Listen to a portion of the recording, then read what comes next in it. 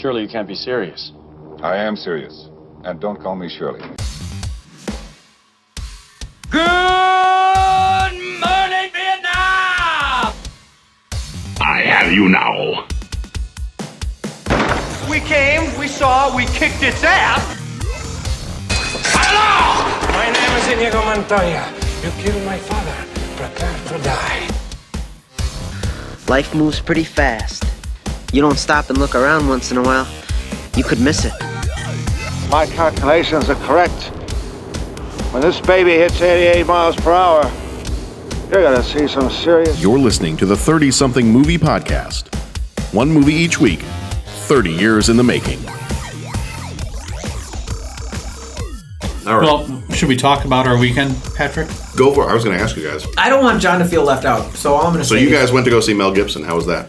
Mel Gibson? Yeah. It was uncomfortable. I can only imagine. Yeah. Mel Gibson was there talking about Young Frankenstein. He didn't really know anything. Okay. And then Mel Brooks came in, and it was all okay.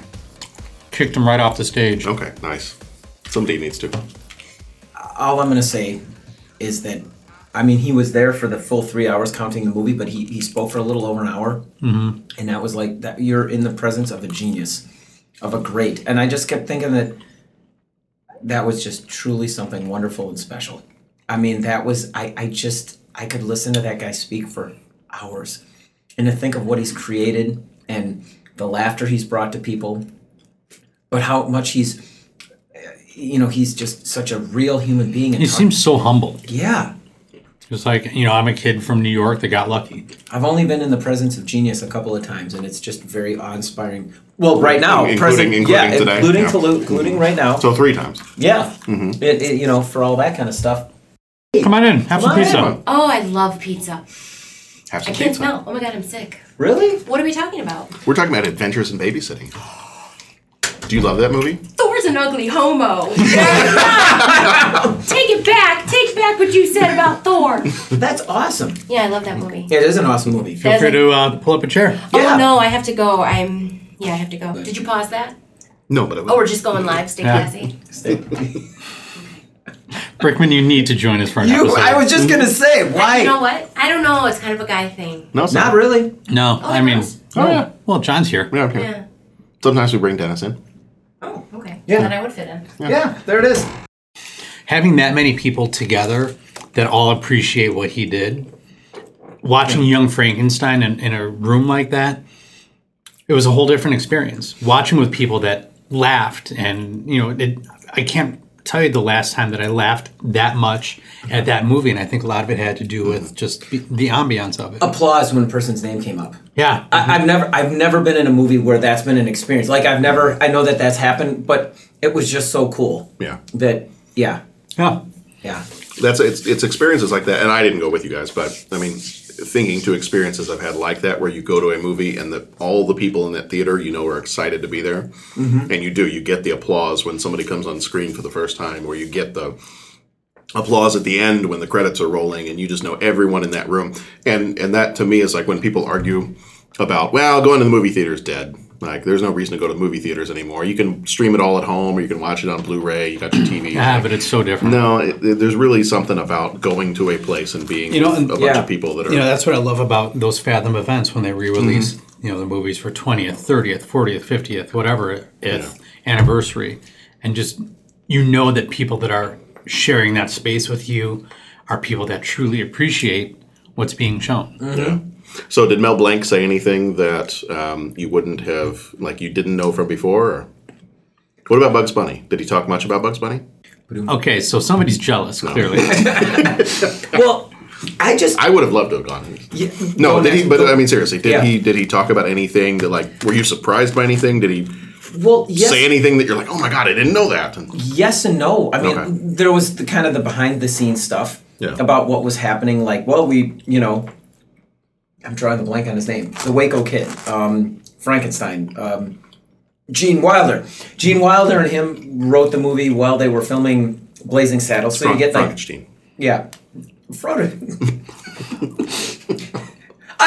Froderick. Oh my gosh! But so there's like those kind of things that it's like, oh well, that's cool. Damn your eyes! Too late. Yeah.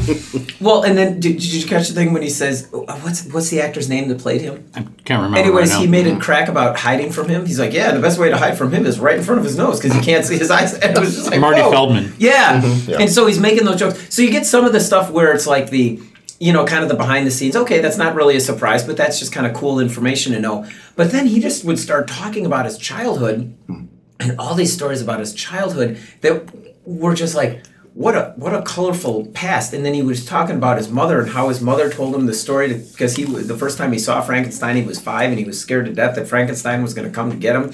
But as opposed to his mom telling him, no, Frankenstein doesn't exist. It's like, look, think about this.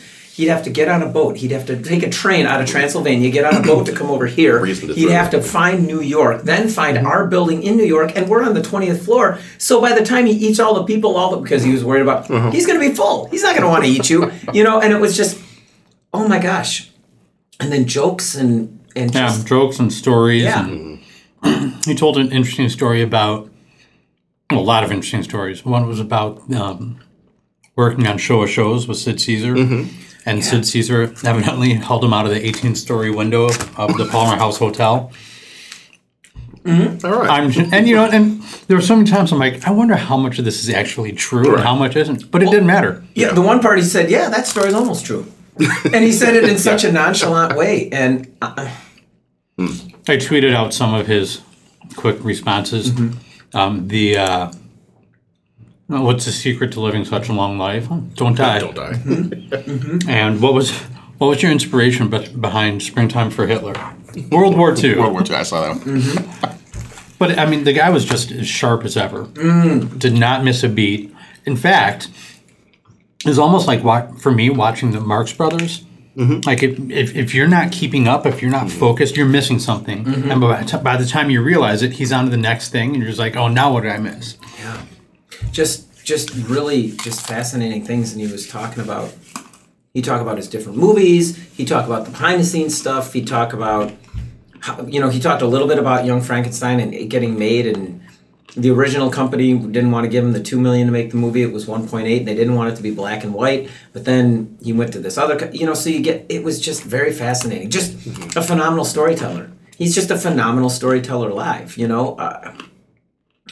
putting aside the fact that he just makes some pretty incredibly funny movies. Yeah. He's just a funny. Yeah, if anyone ever has the opportunity, I mean, he's almost 91, so who knows how many opportunities are left. Yeah. But if you ever find yourself with the opportunity to go, do not hesitate. Yeah. Is there anybody else, having gone to an experience like this, and I know you're getting ready to go to the Steve Martin Short one, is there anybody else that, like, if you could only go to one more show like this, is there somebody else that you would really want to see? Bob Newhart.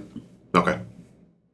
I would love to go to a Bob Newhart stand-up. My folks have seen the Steve Martin Short thing and say it's unbelievable. Okay. And I'm still trying to finagle a way to get tickets for that weekend that's coming up. But they said Billy Crystal was pretty amazing. Oh, that'd be good. They said Billy Crystal would be really amazing.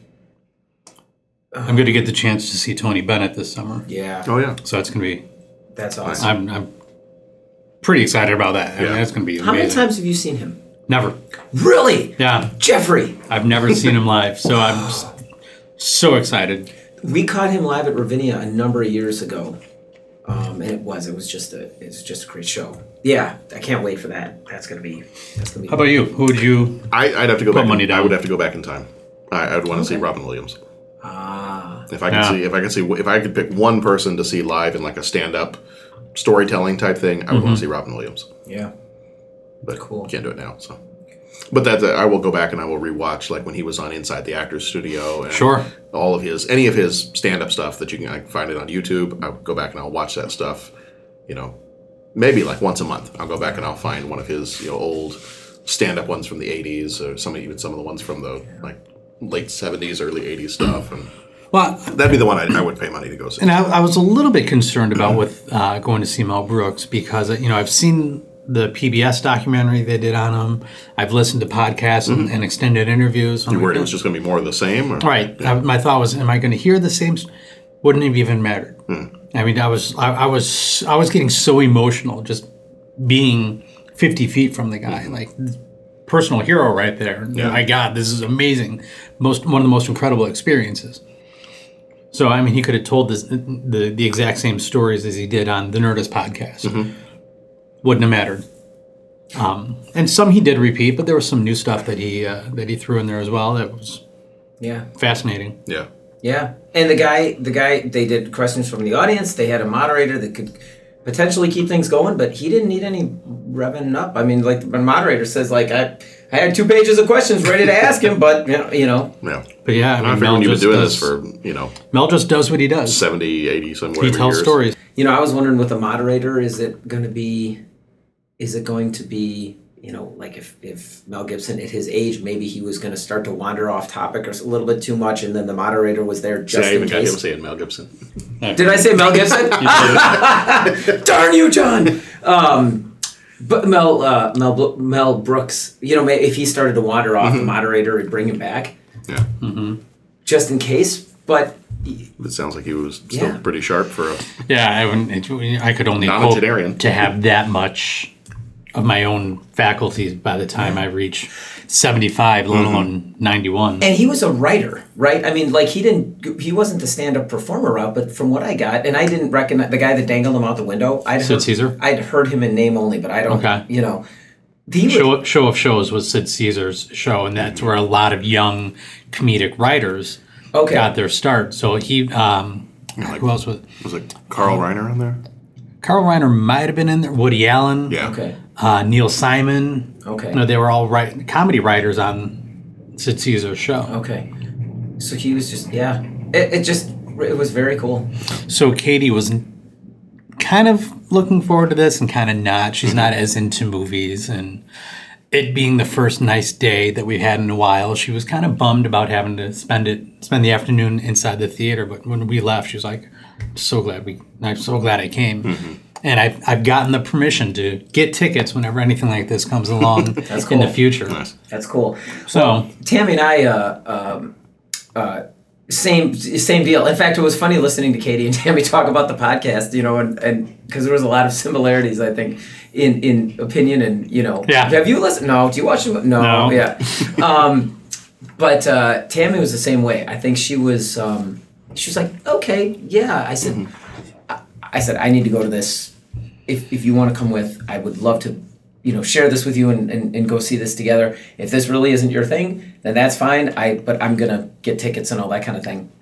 And she said, no, let's go. That'll be fun and everything like that. And she'd seen Young Frankenstein, but walked out and I can't remember the last time I looked over. She's like laughing so hard just at the movie, And then listening to him speak, it was, and she was, it was pretty cool. It was pretty cool. all in all, it was just a great experience being able to be in the room with Mel Brooks and 2,000 of his biggest fans, and just sharing that moment. So I'm glad that I pulled the trigger on that one, and I look forward to coming across more of these types of experiences. Hopefully they'll keep them going. Did he say anything about Spaceballs too? That was probably not the venue. They asked him, and he goes, yeah, just like, hey, you never know. And then I think that was the one that everyone's like, oh, and kind of claps. He goes, it's good to be the king, or something like. He threw that in there. It was just like, oh my gosh, Jeff, I just saw we can review our show. Yeah, I saw that. That's a little meta. I dare you to give it a meh. Be that guy. I'm not gonna. I can't be that guy. Who does this guy think he is, coming and being all funny and stuff? The show wasn't what I expected. Oh no. He was too. He didn't even talk about Lethal Weapon. Or voicing Bugs Bunny. I just don't get it. We did. I actually did trip him up and got him to say Mel Gibson. Oh, and do you get? Speaking of Lethal Weapon, did you get all the bomb, like Batman? It's hard to get rid of a bomb. Did you see all those texts where we just started sending those last Friday? Yes. We were in bomb prevention training. Got it. That's why. And so. And yeah, I realized after when you started putting those in that text group, I was like, oh wait, Bo's in here. He's not going to have any idea what's going on. Yeah, we were in bomb prevention training. It makes a lot more. I mean, I knew there was a bomb theme. I just thought I had missed a text somewhere because it happened. So I was like, bomb prevention training. It was a blast, but it was. I had a rough day because I had a short fuse. Short fuse. But I feel like I went out with a bang. Oh, jeez, Louise. So, anyways, that's why. That makes so much more sense. I honestly just thought I had missed one text that started because that's all it takes. Wait a minute, guys. Right? That's all it takes with this group. Someone sends one video or one GIF, and all of a sudden we're off to the races. And if you miss one, John, why are we here today? Well, we're here today because we actually never introduced ourselves. Hi. But I think Mel Gibson Brooks blank was more important. Yeah, we are the 30-something movie podcast. Here's Jeff. Hi. Hello. Here's Pat. Hey. It's Pat. I did like your hashtag. It's Pat. Yeah. Well, he doesn't have a Twitter handle. That's true. He doesn't have any kind of handle. So anytime I mention it on the Twitter, it's Pat. Okay, that's cool. But the other three of us have plenty of handles. So, Bo, how are you? Just fine. Jokes are coming fast and furious. Somebody has to. When do we talk about the Fast and Furious movies? When are those 30 years old? Oh man, 2000. It'll be a while. That first one was 2000. Yeah. So first time we get an actual pairing of The Rock. One and year. Nice. 1 year after the events in Logan take place. That's true. We'll be able You knew it was 2029. I gave it to you this morning. You haven't watched it yet? You haven't seen it yet? Sorry, I had students. I did. I brought the movie. I've been forgetting. Well, the next time you have no class, why don't you watch the movie? Well, that should have been like 3 weeks ago. I dropped it off to him like the morning. Like here you go. He's like, oh wow. Yeah, he said you stopped by like an hour and a half. Yeah, an hour later, I'm like, hey, did you watch it yet? And you were in class. You remember? I like knocked on the door. I'm like, psst, hey. It's like even if I started it right after you handed it to me, it would not even be done yet. And the look at your face, you were about to go, and then you right. Oh man. Yeah. We'll talk. So we'll talk. I'm just excited to talk about Before I forget, Clearly. because I'm that guy. Yeah. Sunday. Yeah. Sunday. Sunday. Wonder Woman, anyone? Oh. Intriguing. My brother and I are kicking around the idea. Okay. So there it is. Okay. If I go to that movie without Tammy, I will You're never a dead go man? another time. Alright, Yeah, yeah, like that's yeah. Enough said. Okay, Enough so said. Might be going Tuesday with Sharon. Don't know. See, enough said. My wife has zero desire to go. Really? Yeah, she did. Comic She likes book Ford movies. Oh yeah, cars. Okay. Cars are a thing with her. Okay. Let's just throw this out here because you talked to me about this earlier. Are you going to catch it? Maybe. It depends on what it You is. don't have any athletic skills. I'm an athletic supporter. Oh, and that's the best part. He says, I'm an athlete. Mel Brooks was talking about that. He's like, I used to be an athlete. I still am. And he like stands on one foot. But it wasn't, okay, so this 92-year guy just jumped out of his 92 chair. years old. Or 91 or however, 106. And he jumps out of his chair and he's standing on one foot. And that's amazing. But the thing was, it was comedic. Yeah. Somehow it was funnier than just like, oh my. I used to be an athlete. I still am. Yeah, and the way he And did just it. poses and like, Yeah, ta-da. it was like- Okay, going on. Oh, boy. Anyway, what are you throwing at us? No, I was going to throw it here. Does it offend you that there are women-only showings of Wonder Woman? No. Next question for crying out Moving loud. on. There are. Yeah. Some theaters are How? You have to pre-register, I guess, and women only showings and celebrate women and support women. And there's a bunch of bag men that are all like, oh, this is so unfair, you're so sexist. You better have a all-male showing for Thor and like... Because that's exactly what I want to do, is go watch a... Oh, for crying There's out loud. always an all-male show. What the problem these is, days. that's what a comic book movie is. It's like mostly guys. Yeah. Okay, so if we're talking about being outraged by the stupid, have you heard all the outrage about the Star Trek Discovery cast? No. What's the rage about the Star Trek? I'm going to jump back really quick to the Wonder Woman thing. I told Jeff this morning that when I heard about this woman-only thing and people being offended by it, I said, I am so excited about Wonder Woman that I tweeted out a picture of Tom Hanks from Bosom Buddies.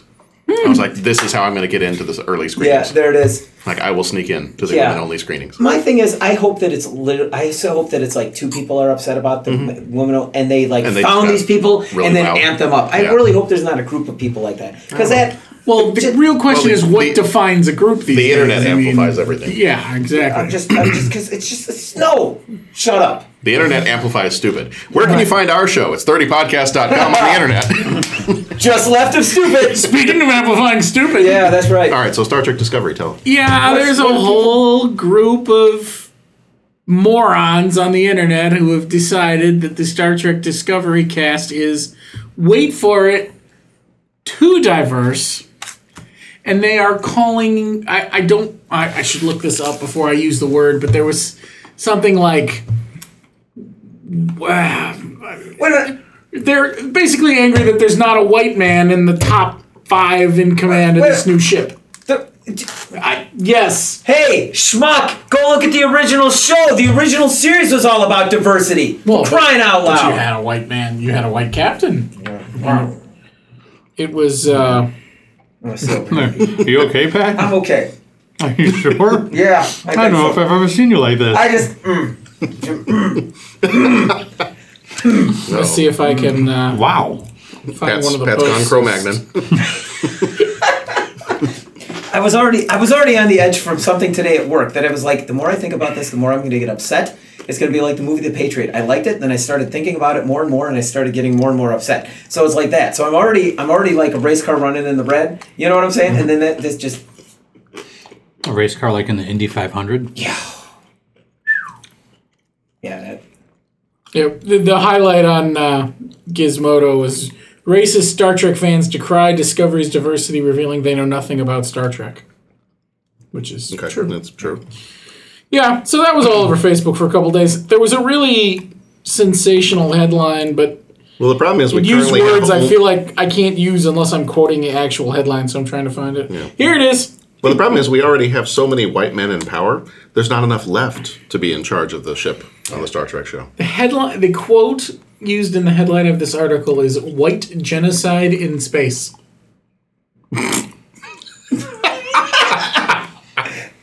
I can't make that crap up. I don't even know what to do with that. I didn't either. I couldn't believe it. Were they just upset because, like, was there like an establishing shot of the Earth and there wasn't a giant wall along the Rio Grande? Maybe. Okay. Maybe. It's the 23rd century and it's still not there. I'm just saying, Jeffrey, you brought up the point when we watched Blazing Saddles. But there's no and you money on tested Earth, so out, who's paying for it? And you said, could this Exactly. movie be made nowadays? Could it, with the, the poking in the eye of the satire and with the whole thing? And it's funny because, that Brooks a whole different. Brooks. Yeah, a whole different discussion. But honestly, think about the kind of stuff that we're seeing, and boy, is that movie any more apropos? Is that even using? I don't even know if I'm using words right. Does that movie fit even more? Could that movie be even more or powerful in a time like this, where it's lampooning this guy, a black sheriff goes in this white tie, and all the Blazing Saddles wouldn't have a chance. Right. No, but the message is it any more? Could it be any more important to have that message now? Most satirical things don't have a chance. Yeah. At this point, because as we mentioned, the internet is full of a lot of stupid people. Yeah. That are just they're just waiting for something to come by that seems offensive to someone. Yeah. Better if they can fall into that category of being offended, just to start shouting out stupid, baseless crap on the internet. Right. Where they're one of 5,000, so they don't have to take any accountability. And see, and I think what I'm trying to say, and I'm spluttering for words, I think now is the time that we need more and more satire to hold the mirror up and say, hey, people, take a look. Kind of thing. Absolutely. Like that move. So, yeah. But the problem is we can't. Yeah, I know. We, in a very general sense, we don't know how to laugh at ourselves. We don't know how to laugh at things that that could be seen as being offensive depending on how it's handled.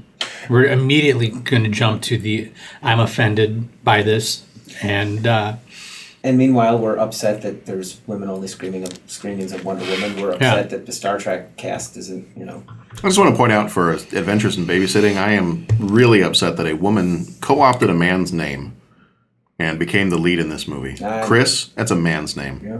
I'm sorry. She should have a woman's name. yeah, like Robin. Like Pat. Yeah. I agree. What can I say? I agree. Yeah. So I guess there is some movie news that we need to discuss. No, there were a couple things. All right, should we go on into Adventures in Babysitting? Why not? Let's do it. All right, so Adventures in Babysitting. This one came out on July 3rd, 1987, rated PG-13 for a couple of obvious reasons, especially when you're on the subway and you're messing with the Lords of Hell and the babysitter. And the babysitter. Mm-hmm. Was a 1 hour and you don't mess with them. It was a 1 hour and 42-minute movie directed by Chris Columbus. This was his first movie director role. He also did Home Alone, Only the Lonely, Mrs. Doubtfire, Bicentennial Man, one of the best movies ever. Moving on. And the Harry Potter, Sorcerer's Stone, and Chamber of Secrets movies. He was an explorer too for a little bit, right? Yes, he was. Okay. Yeah. 1492 wooden ships, the Then whole he deal. found America, and yeah. Mm-hmm. With the How do you find a place that is already inhabited with people? I mean, really. Good point. Anyway, let's go forward. Who's up? I was going to try to make a funny comment, but then it probably would have come out sounding really bad. So we're just going to skip that. Producers on this one, Deborah Hill, who died in 2005. She did Halloween 1 through 3, Escape from New York, Clue, Big Top Pee-wee, and The Fisher King. Big Top Pee-wee. That was not a good movie. No. Big Top Pee-wee? Yeah. It was an interesting movie. Chris Christopherson made an interesting choice in his career at that point. Anyway. Yeah. Linda Obst was the producer for Flashdance, The Fisher King, Sleepless in Seattle, Contact, and Interstellar. Writer for this one was David Simpkins, also did writing for Lois and Clark, the TV show, and was the writer-producer of Charmed and Human Target TV shows. Was that failed Fox TV show, Human Target? Yeah, that was really good, though. I thought it was great. I liked the comics. So I enjoyed the show. Did you watch the show? Did you watch the whole thing? Well, yeah, I liked it. I wish they hadn't. I was kind of bummed that they missed this one. If you need to borrow it, I have season 1 on Blu-ray. So. Do you really? Yeah. Can I borrow that? Yeah. I'd love to watch it again. I don't know why I have season. Oh, you know what? Because season 2 was kind of hard to find and expensive. But I think I found season 1 on sale or clearance somewhere one time. So yeah, beautiful. I'll let you borrow it. I like that show. I wish it didn't. That's how those things happen. There we go. You can watch that while you're not watching Logan. It's true. Did you see that yet, by the way? I'm texting you tomorrow. So see Logan yet? See Logan? Tomorrow I'm going to get a text and I'm halfway home. That's true. Have you watched it yet? You put it on your car? He's got his phone out. He's going to text you in like 3 minutes. I was just going to say, just you watch it yet? Logan, watch it. Let me know what you think. Music was done by Michael K. Do we say Kamen or Kamen? I'm going to go Kamen. Kamen? Okay. What about Kamen? Michael Kamen? Nah, that's too weird. What about Michael Kamen? No. Okay, Michael That Kamen. shatters my sense of reality. He died. It doesn't matter because he died in 2003, so we can kind of call him whatever he There's wants. features of live bands in this. Michael Kamen and sat down on a chair. There we go. And then he died in 2003. That turned dark real fast. Sure did. Brazil, Highlander, Lethal Weapon movies, Die Hard movies, The Adventures of Baron Munchausen, Robin Hood, Prince of Thieves, X-Men, and Band of Brothers were his credits. Budget on this one was $7 million. But box does anyone office. think he stole from himself? That's really the question. I don't think so. I don't think so. Not as much as James Horner. Obviously. Still think we need to listen to all 150 soundtracks if we're going to make that claim. Budget on this one was $7 million, and the box office was $34.3 million. Starring Elizabeth Shue as Chris. She was in The Karate Kid. Do you need a moment? I might need a moment. You okay, Bo? Yes. She was in The Karate Kid, Cocktail, Back to the Future 2 and 3, The Saint, and CSI. Maya Bruton played Sarah. She was in Back to the Future and Parker Lewis Can't Lose. Keith Coogan played Brad. She was in Back to the Future? Yeah, she was Lorraine's younger sister in the 50s. Oh, no way. Yeah. Keith Coogan played Brad. He was in The Waltons, The Fox and the Hound, and Toy Soldiers. Anthony Rapp played Daryl. He was in Dazed and Confused, Twister, A Beautiful Mind, and will be in Star Trek Discovery. Also went on to star on Broadway. Rent. Oh, did he? Yeah. Okay. Original member of Rent and was in the movie version of Rent also. Oh, nice. Your Good Man Charlie Brown. Okay. Which I think Chris Columbus did the movie version of Rent, too. I think he directed that. So, another connection there. Oh, there you go. Calvin Levels played Joe Gipp. He was in Johnny Suede and Hellbound. Vincent D'Onofrio played Dawson, or Thor, whatever you want to call him. A much different Vincent D'Onofrio. Every once in a while, he slipped into a speech pattern where you're like, okay, I can see where you're going to go. But I mean, he was easily, 70 pounds trimmer? Yeah. Well, actually, I talked about that with Sharon because we've liked a lot of his TV shows and movies he's been on. We used to watch Law & Order Criminal Intent all the time. And, he was so creepy in that show. I loved him in that show. And, I didn't say he was bad. He was creepy. Chris Columbus did direct Run. Did he do that? Okay. Nice. Daredevil, he was the villain in Daredevil. All kinds of... He was in the new Magnificent Seven movie. And... Men in Black. He was Men in Black. And I wanted to figure out, because he's so thin and fit in this movie, and he's not thin and fit in Full Metal Jacket. Most other things, but especially Full Metal Jacket. Yeah, so I was like, back to back. I was like, when did this movie get made? And I couldn't find it. I did find this movie came out 1 week before Full Metal Jacket came out. So they must have been filming maybe not too far from each other. In which case, he either put on a whole bunch of weight really fast or he dropped a whole bunch of weight really fast. I'm going to go for maybe he put on a whole bunch of weight. Yeah, I can't really imagine, fast. A, dropping that much weight, and B, being just physically toned like he was in this movie. Right, and at that point in your career, Right. So he must have done. Must have done this one first. I mean, and what then- sort of timeline would that require to drop 40 pounds and then put on? And it's the muscle. Yeah, the dropping of the weight, whatever. Well, but the I'll tell muscle you, the mass. gaining is going to be a whole lot easier Well, yeah. from personal experience. Pizza. But I mean, when you look at Yes. when you look at actors in Hollywood, they can see a nutritionist and have someone force feed them vegetables for weeks and lose weight. Jeff's got a point. The muscle mass is. Yeah. I mean, that's the hard part. Yeah. Well, I mean, because back then you didn't have the same kind of everything that Hugh Jackman had to go through with Logan. You didn't have that back then. He could have just gone to see Arnold That's true too. because Arnold was there to pump him up. You up. He was in Full Metal Jacket, Mystic Pizza, Ed Wood, Men in Black, The Cell, Law & Order Criminal Intent, Daredevil, and The Magnificent Seven. Penelope Ann Miller played Brenda. She was in Big Top Pee-wee, Kindergarten Cop, Carlito's Way, and The Shadow. It's not a tumor. George Newbern played Dan. He was in Father of the Bride 1 and 2. He was in the TV show Providence. He was in the TV show Scandal. And I didn't realize this. This was the nice guy at the frat party. He has been the voice of Superman since the Justice League cartoon going forward. Yeah. Huh. Yeah. He'll always be the husband and father of the bride. I know. For me, that's. But he's been the and there are times I understood the Chapa chicken pot. I was not expecting you to wear a navy blue tuxedo. Amani does not mock a Navy blue tuxedo. I'm sorry, George Pounds. When can we do that movie? What year is that one? I am not paying for a dozen weenie buns because I do not need a dozen weenie buns. I need 8 weenie buns. So I am currently removing the superfluous buns. Should we talk about the cock? yeah, the cake, yes, the cake. Honk! I just hope they go into a little bit of that. If we need a new band name, name, Superfluous Buns could be our band name. That is an awesome. That is a great. what happened, Pat and the Round Guys or whatever? Pat the Three Circles. Pat and the Three Circles. Yeah, Superfluous Buns could be one of our singles. Taking That's the it. reinforced stage. Album title. Yeah, it's like our version of. Now, can you see the cover already? It's our version of Big Bottom.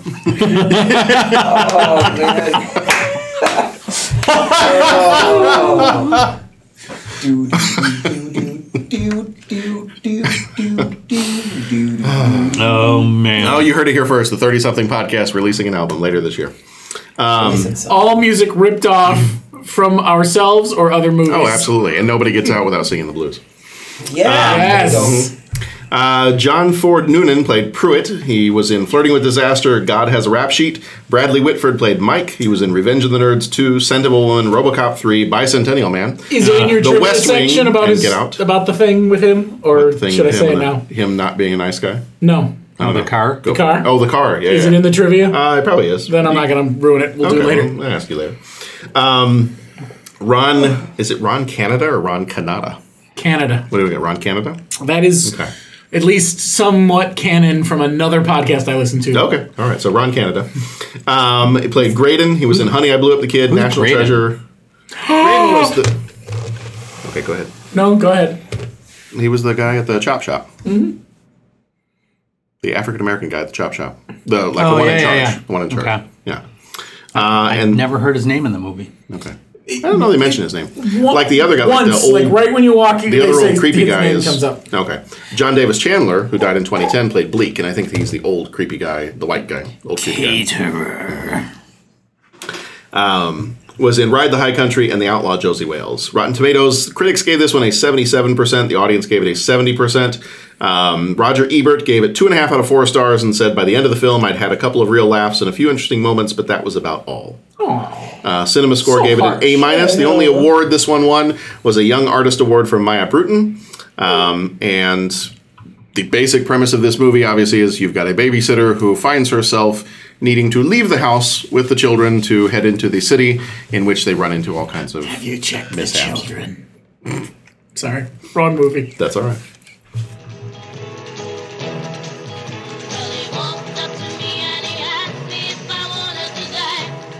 Meet Chris Parker. getting ready for the greatest night of her life. Hi. I gotta cancel. Now she's stuck babysitting the Anderson kids. Sarah, Mom got Chris to babysit for me. Chris? her brother Brad, Oh my. his best friend Daryl, Who is this kid? Stray dog. Take good care of my baby. I'll guard her with my life. what could possibly go wrong. Chris, I'm in trouble. Hang up and sit down. I'll be there in half an hour. This is the night when things go from bad My mom's car! to worse. Big city. Scum sucker. To ridiculous. Wanna go to bed? Hey, I like danger. You should try babysitting. And this is only the beginning. Your friend is dead. Chris can handle it. Sarah's probably hanging from the rafters by now. Sarah, hold on! I'm still in control here. You could say they were having a bad night Any problems? No, not really. if they weren't having such a good time. Adventures in babysitting. Think your parents will ever ask me to babysit again? If they do, I'd ask them for $1 more an hour. That car's back in front of your house. That's it. What did you see? That was. Is it a hand? No. Oh, good. It's, It's a a gun. gun. Oh, God! So a couple of funny things, a couple of background things in this one that tie into some of Chris Columbus's other movies. The tow truck driver hits the lawn jockey after reaching the house, and that kind of becomes a later running gag in Home Alone and Home Alone 2, also directed by Chris Columbus. Apparently, Sarah's love of Marvel Comics mirrors director Chris Columbus, who wanted to be a comic book artist for Marvel at one point, but chose not to because he felt it was too isolating to be a comic book artist, so he chose to go into movies instead. He's done okay for himself. I think he's done fine. He's done fine. And originally, in one of the original scripts, it was that she was obsessed with He-Man and She-Ra. And because he loves Marvel Comics so much, they switched it to Thor. Better call. So, Harder to have He-Man and She-Ra show up at the that's true. tow truck office, I'm thinking.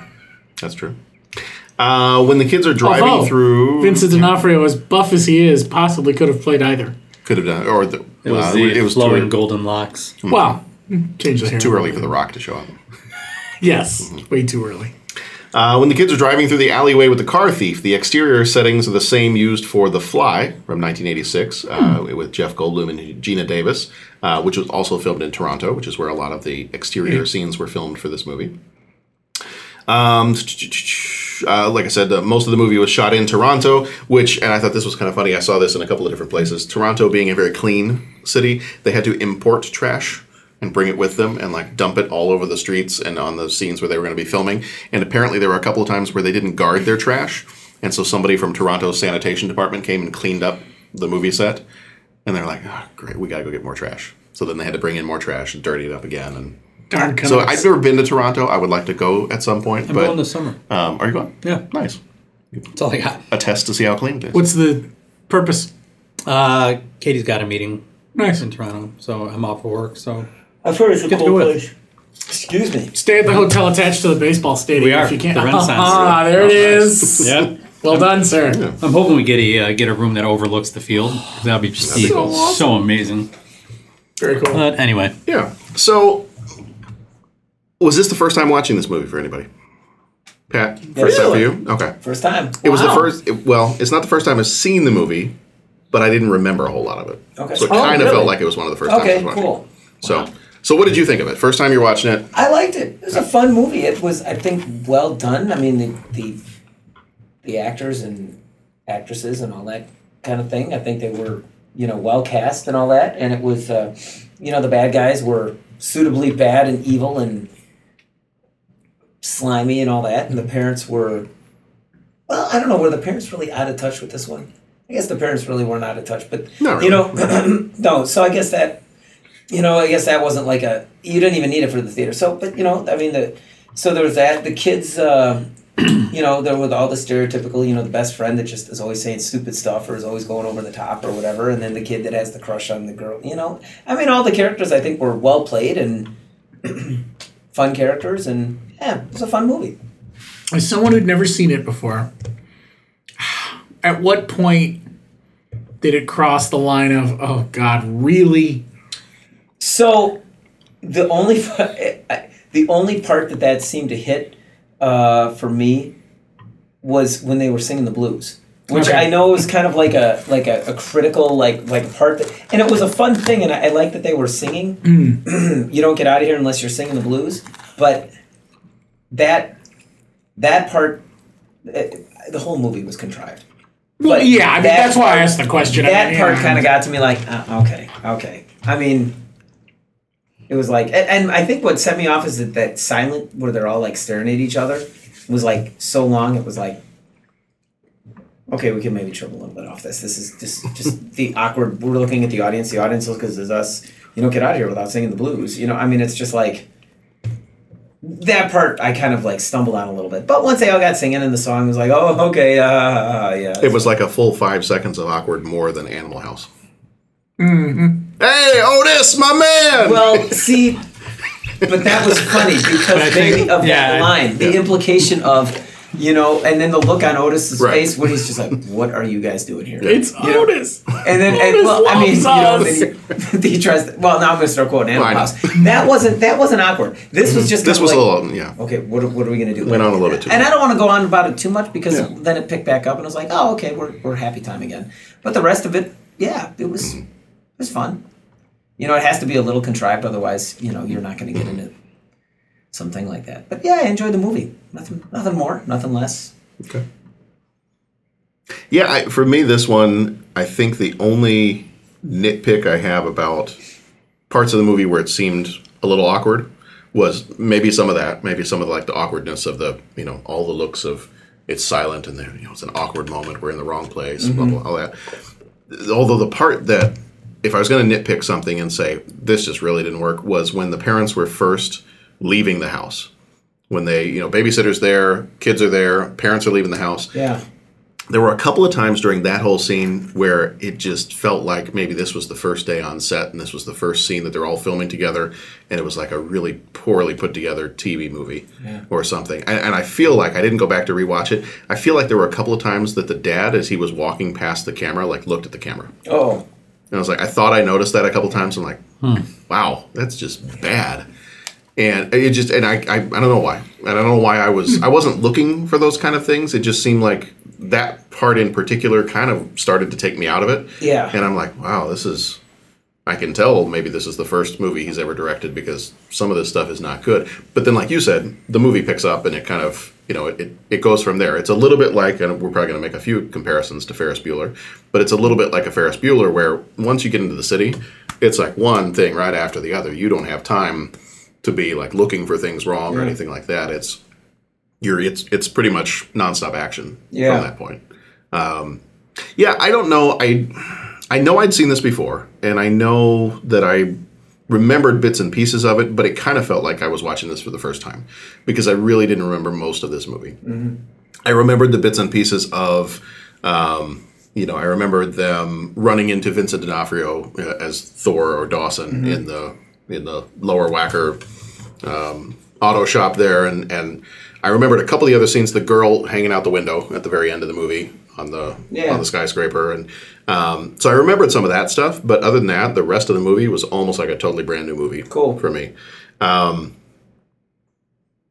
I have a couple other things I'm going to say about the movie, but I think we'll jump over to you guys first. And so, how many times have you watched this? Is this something that's like it's a regular, like once a year, once every couple of years kind of thing, or multiple times a year? This will be played at our house. Okay, it's it is a movie that Katie really likes. Okay, so whenever I put it on, she'll usually sit and watch this one.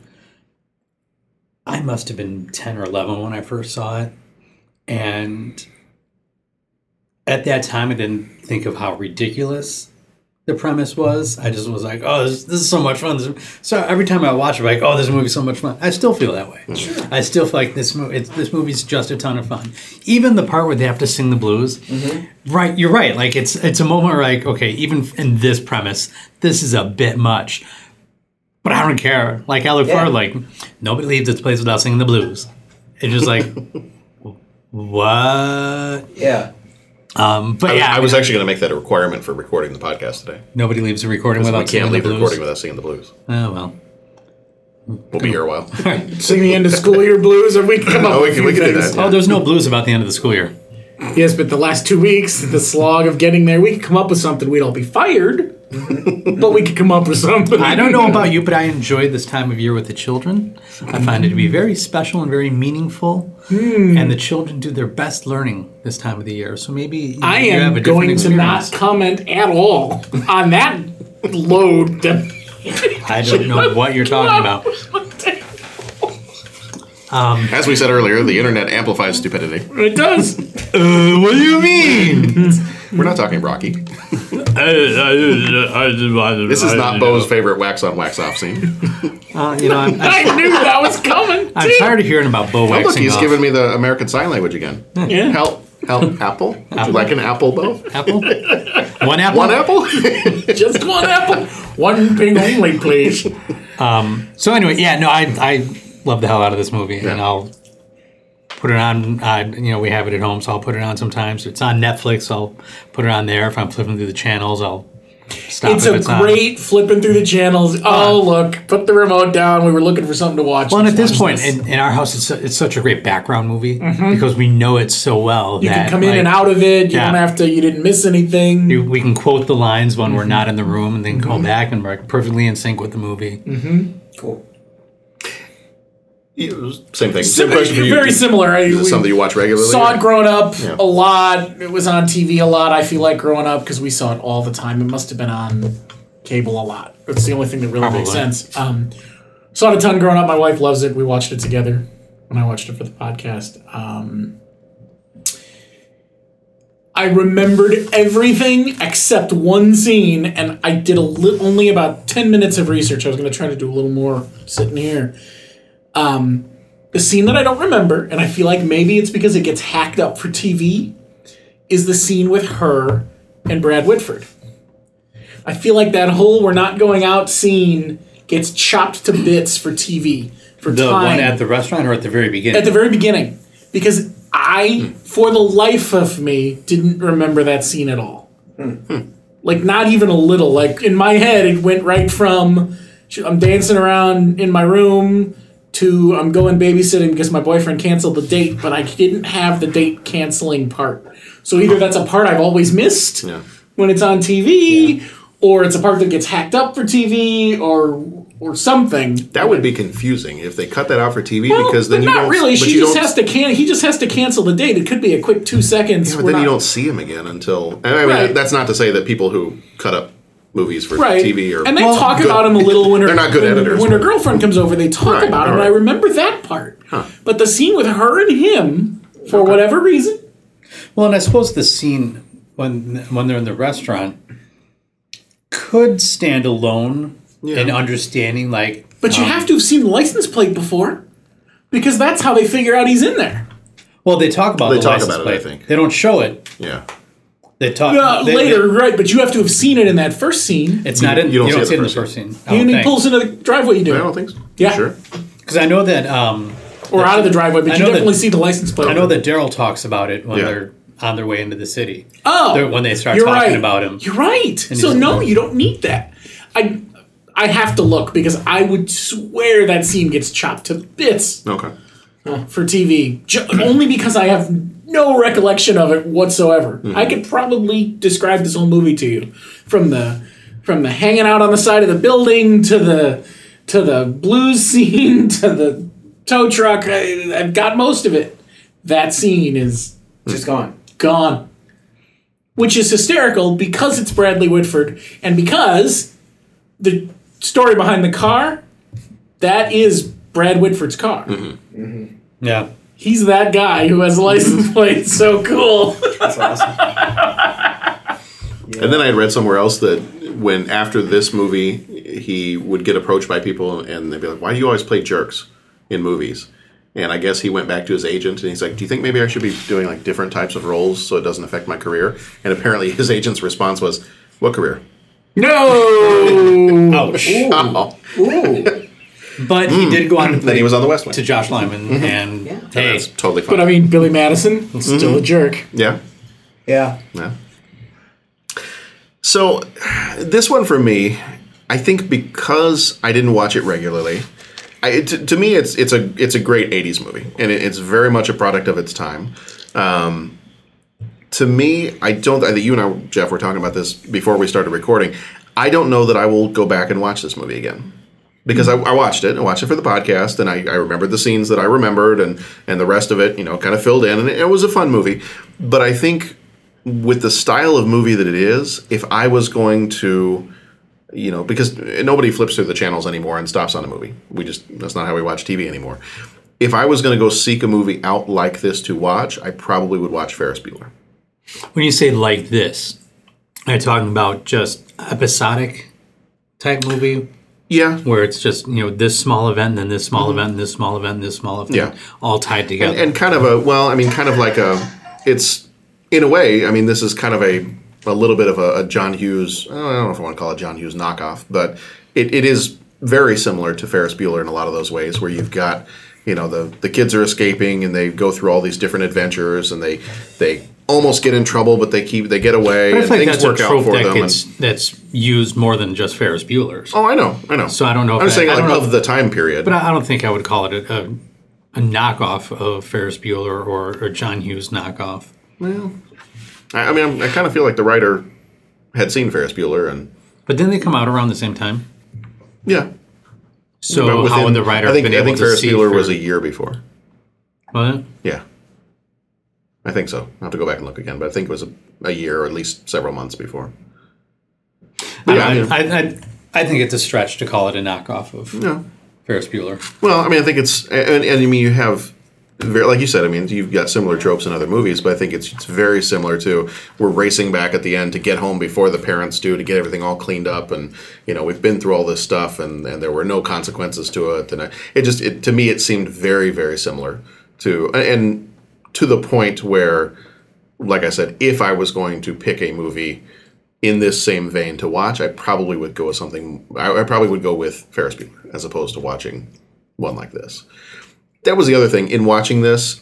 Fun movie, and we were having fun watching it, but at the same time, there was this whole nagging thing in the back of my head watching this as an adult, that I was like, wow, teenagers made a whole bunch of horrible decisions and there were no consequences at all for any of them. And I'm like, I'm not going to impose that upon the movie. Old. Well, I know it's because I'm getting old.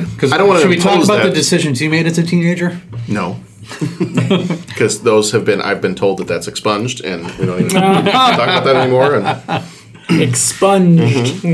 But yeah, and that I think was a sign of us watching this movie and feeling like I was watching it for the first time as an adult. Watching this movie and seeing these kids just constantly making these horrible decisions, and nothing happens there's no consequences, nothing happens to anybody, and it all works out fine in the end. So I think had I watched this more as a kid, then this might be one of my favorite 80s movies. But I think because I didn't remember watching it as much as a kid, it's an okay movie for me.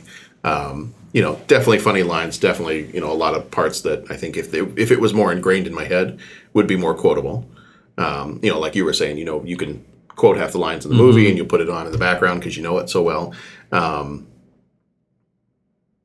think had I watched it more as a kid, it probably would be that way for me. But I think since it was as an adult, I watched it once and it was fine, and I'll remember it. But I don't know that I would go seek it out again with all the other movies that I want to watch on my back list of things I haven't seen. When I was looking up stuff for this one, I found that a lot of different places said they felt this movie was influenced by an 85 movie by Martin Scorsese called After Hours, which I have not seen, but now I'm curious to go see that because it sounds like it's ramp it up to being more of an adult version, kind of a black comedy adult version of an Adventures in Babysitting. So I'd be curious to go see that one now, since I read in several places they were influenced by that one. So do you have a favorite scene in the movie? Favorite scene or favorite line? I don't know. I think you need the entire movie together for it to work. I think if you were to choose one of those scenes, the individual scenes I don't think hold up on their own. I think you need it in the entirety of the movie for them to be for them to be entertaining. But is there one scene where, like, if somebody said, if you hadn't watched this in a little while, and somebody said Adventures in Babysitting, is there one scene that would be like, oh yeah, that scene? Would there be one that jumps to your mind right away? Probably the escape from the office and the chop shop when they're walking across the rafters. Even watching it over the weekend, I was still sitting on the edge of the couch, kind of holding my breath, like, You know, that was my comment to Sharon. I was like, you know what? They're gonna kill me in the office because I wouldn't do that. Probably wouldn't fit through that opening. Well, I wouldn't fit through the hole either, but. In terms of lines, I think Daryl's got some of the best lines in the movie. It just cracks me up. Although Sarah's got some great lines in there too. You know, the one where she tells Dawson that Brad called him a homo. Yeah. You're just sitting here like, oh, Jesus. Did you call me What have you been saying about me? Right, you spreading lies about me, kid? Don't even know who these people are. In the beginning, right as they're getting into the car to go pick up Brenda, Daryl jumps out from the bushes. He's like, road trip? And Chris is like, who are you? And Sarah just quietly, stray dog. Stray dog. Yeah. Yeah. Which is a great recall of who's at the door? Stray dog. Stray dog. Yeah. That was awesome. I don't know. I think it's those lines that you know, if you hear them, they're just that much better. But everything's sort of recalled throughout the movie, I think, pretty well, given all the experiences that they had. You know, having Pruitt at the hospital. You know, it's the same hospital that Pruitt and the guy that was sleeping with his wife ended up being at. I'm sorry, your friend is dead. Right. What was that guy's name? Dr. like Newt Bang. Nuke Bang, or yeah, something like that. Yeah, like Newt Bang or Newt Bang. So I don't know. Okay, that's my take. Bo, do you have a favorite line or scene? What is that when you have a license plate that says "so cool"? I'd say a favorite scene. I like the one where they're at the office building. That whole sequence is funny. It's got all the... Where she's hanging out the window? Yeah, it's got all the goofy stuff, and it's so unbelievable because, you know, I know how tall that building is, and it's just ridiculous, but it's still fun. It has all those weird movie chase elements to it. It's got the bad guy who gets left to dangle on the side of the building. Did you see the post-credit scene? There's a little scene after the credits, and it just cuts back to the guy still hanging out on the building. He's like, "Help me!" Oh man! Usually I go through all the credits, and I did not get to that one. Yeah. And so, since you talked about that scene, this is the part that actually Katie bumped on it before I did. When Brad pulls Sarah up back to the window, and she puts her arms around him. She says, "Oh, Brad," in a very strange, non-brother sister type way. And it was just like, that's uncomfortable. Bad ADR. And that's all that is. Yeah, because really bad. You can tell if she delivered the line live, she delivered it right into his coat or into his shoulder. Yeah. So you weren't going to hear it anyway. She may not have even said it when they filmed it, and they realized it needed something, and the ADR is just bad. Yeah, I think it's ADR is when you go back and re-record audio. Yeah. Okay. Sort of like The Room. Which I still have to see. Wasn't that all like re-recorded audio? Yeah. Okay, so that was ADR. A lot of that was. Yeah. But yeah, so the way Sarah delivers the line, "Oh, Brad," I know. Just like, It's like, well, and it's a child actor, so they brought her into the ADR room and they said, "Give me relieved, give me happy to be alive," and that was the best take they got out of her that afternoon. And Yeah. Oh yeah. And it's one of those moments too when you hear it. Then it turned all Empire Strikes Back on him. You'll never unhear that. Right. I will. Now that I heard it, because I did too, I was like, I gotta watch this, and this is when they pull her back into the building. Yeah. All right. it's on Netflix. We could probably call it up here before we leave real quick. It was sounds like she's very relieved to be saved by her brother. Yes, by her brother, her big strong brother. Yes, it was. Yeah. Guess you don't know everything about women, do you? I care. Boy, the sum total. Oh, look, I found Bratislava right here. You guys have seen Euro Trip, right? Uh-huh. Yeah. Okay, you got that. It's been a long time, but yeah. Jeffrey? Okay. Yeah. All right, so... The bands were cool. I'm just saying, the blues, when the blues band was... And you know what? Maybe that was my problem with that scene. It's like, man, that band's pretty good. And it's just like, they just stopped the band. Let them play, damn it. Okay, and then even the band that was in the bottom of the basement of the frat house, that band was pretty darn good too. So, well, I mean, I think those are actually blues musicians. I mean, I don't remember what their names were, but and they just made short cameos in the movie. So that was another thing that I noticed. So at the frat party,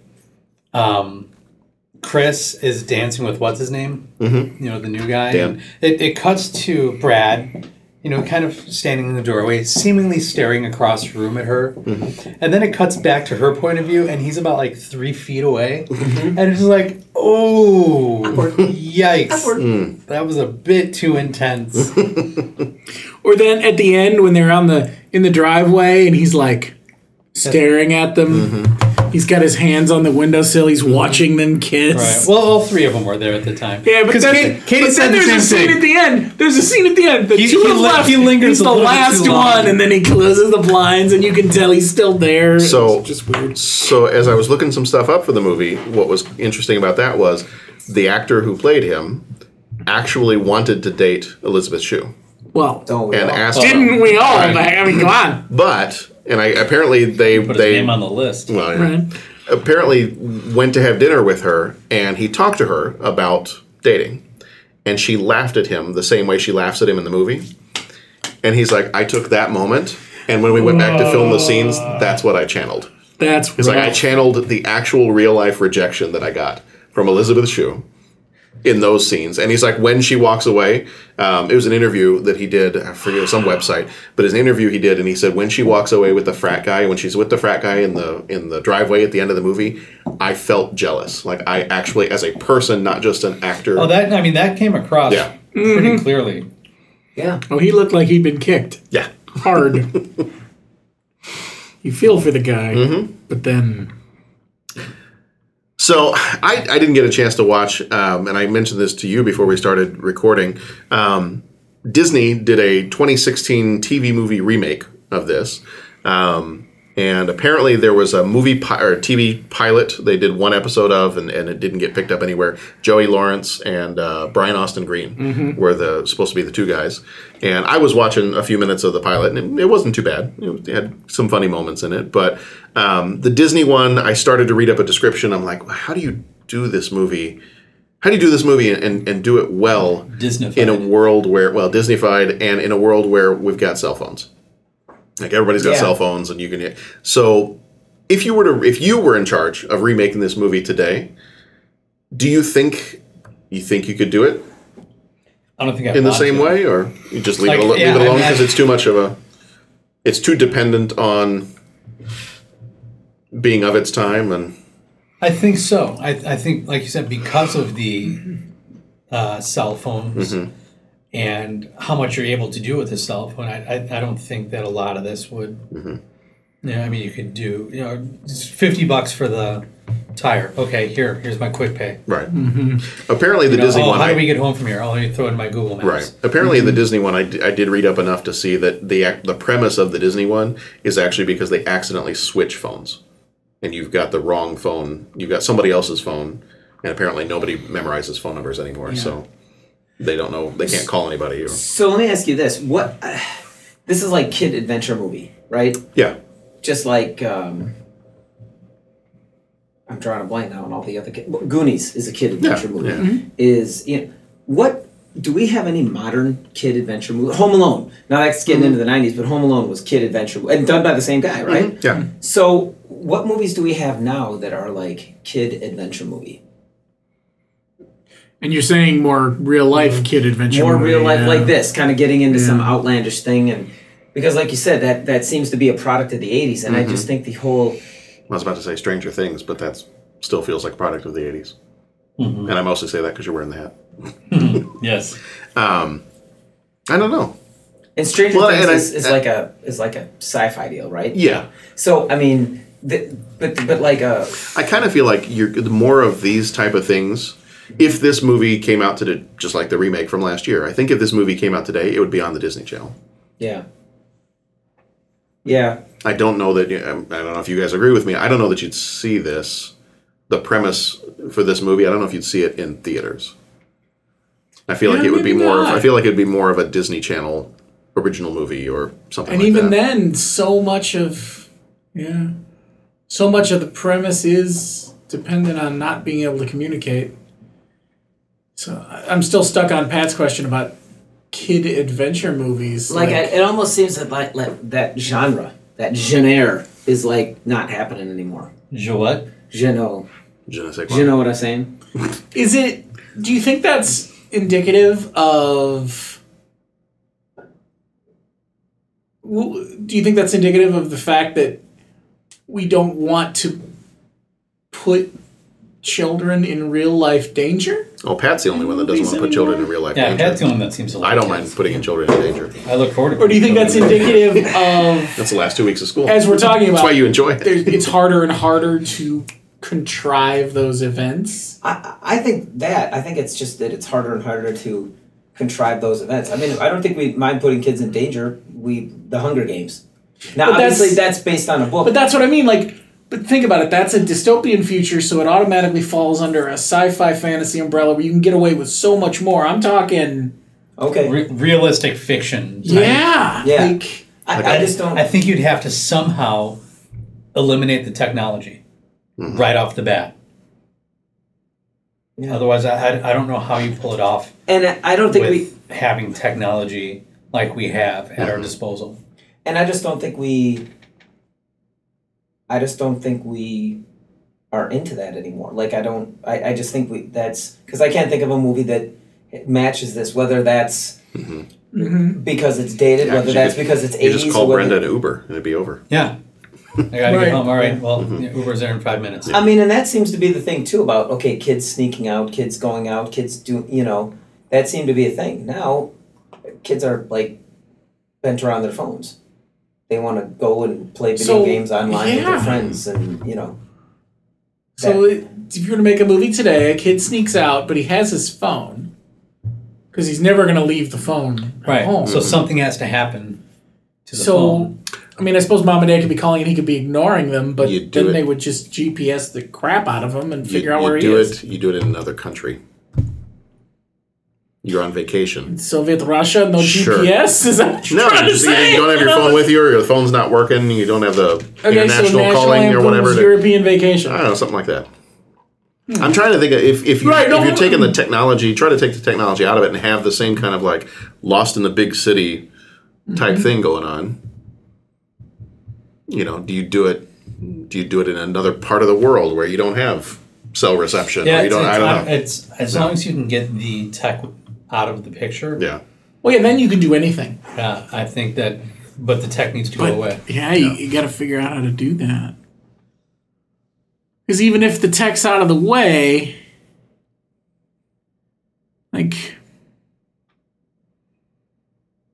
Well, that's why, and not that I'm necessarily going to go watch the Disney remake of it, but I kind of would be curious to see. What's that? Yeah, you are. No, actually, I just watched one of the scenes before you came in here. I was like, yikes. Yeah, I did not hear. I don't think I'm watching the rest of that. Instead of singing the blues, it was a rap battle. So, yeah, it was. Oh, I see. Yeah. I'm going to skip that one. Yeah. Pat's over. Nope. No. Not doing it. Cut sign. But and like I said, the whole premise of that one, they still have their technology. They just, for some reason, they've got the wrong phone. Like they switched phones with somebody else, and so they don't have their So they usual can't numbers that use they it. would call. And I mean, they could use it, but it's people that they don't know that they would be calling, I guess. But even then, that still is like, well, Why don't you just fine, call just call 911? them, and yeah, right. So There's got to be one phone number you remember. Once you can touch base with one person, yeah, from there, you know. We make sure Dominic knows our phone numbers. Yeah. We quiz it. I quiz him every Yeah, would you tell him to stop calling me, please? Yeah, I know. It's getting annoying. I know. What's he call you? Just call me anything you want. Just don't call me late for dinner. Fair enough. yeah, we had the kids memorize the pizza place. And see, that is the more important number. That's See, the thing. it would take a lot of, it would take changing of the, just so you're not running up against the modern technology that would get them the problems. And you could have kids heading out on an adventure, and somehow maybe borrowing the car and going, I think you could do that. It might have to not. It can't be like, it would be a remake in name only. I mean, they couldn't go scene for scene and say, oh, well, remember the old scene of this, now it's of this. They couldn't, the blues, singing the blues is now a rap battle. I mean, that's kind of lame, to do that. I mean, you could still have them sing the blues. I like the idea of taking the car. They take the car, something happens to the car, and they can't call someone for help because they don't want to get in trouble. Right, it's as simple as that. So now we're not using the technology because we don't want to get in trouble. We're trying to avoid adults. Well, because that was the whole other thing is they could have solved all their problems in this one by just like the building was right there. Yeah. At any point in time, we could have walked to the building and mom and dad are there and the whole thing's done. Right. But they didn't want to because they didn't want to get in trouble. Yeah. So, I mean, I guess that. So, yeah, I mean, I think you'd have to rework certain things. I mean, it's... Because otherwise, I mean, I'm thinking about it as you're talking, I'm thinking about it, I'm like, you could still do, I feel like you could still do Home Alone because he's a younger kid. And I don't know that even if technology was there, I don't know if it would play as much of a role. I'm thinking of Ferris Bueller. I'm like, you still could do Ferris Bueller even with technology today. This one, it just seems to hinge more on, unless you played it up for, we don't want to get in trouble, so we're not going to call anybody. Yeah. Unless you played it up with that kind of a thing, then. But how long do you get away with that before you're going to get a phone call? Well, right. Well, and to be honest with Or you, your parents I are think tracking you with GPS, or. you'd have to see it. I think that's the mark of a good movie. Like, when you watch this thing, do you watch it and say, oh, that's fun? Yeah, it's contrived, but you know what? We enjoyed it. Or do you watch it and say, here you go, do this, and you'd be out of trouble. The movie's over in 5 minutes. And then you'd have to look at the why majority don't you of people. just have Brenda take a cab from the bus station? Right. Yeah, we're calling over you a cab. over to the Anderson's house. And so, like, if I... They talked about that, though. They couldn't afford it. Yeah. She's like, I don't have any money. I can't afford a cab. That would be like, Well, no, but cabs- $40 or. Yeah, that would be $40. Cabs aren't prepay. Right, but I don't think she has any cash with her. She didn't have any cash, and Chris didn't want to pay the $40 when she Right. got there either. Well, did Chris say that? Yeah. I think so. I'm not going to pay for you. Yeah, I think she's like, that's $40. I'm not going to pay for that. Yeah. So, I think so. but I think Because at the it's- time, jumping in the car somehow made sense to her. Yeah.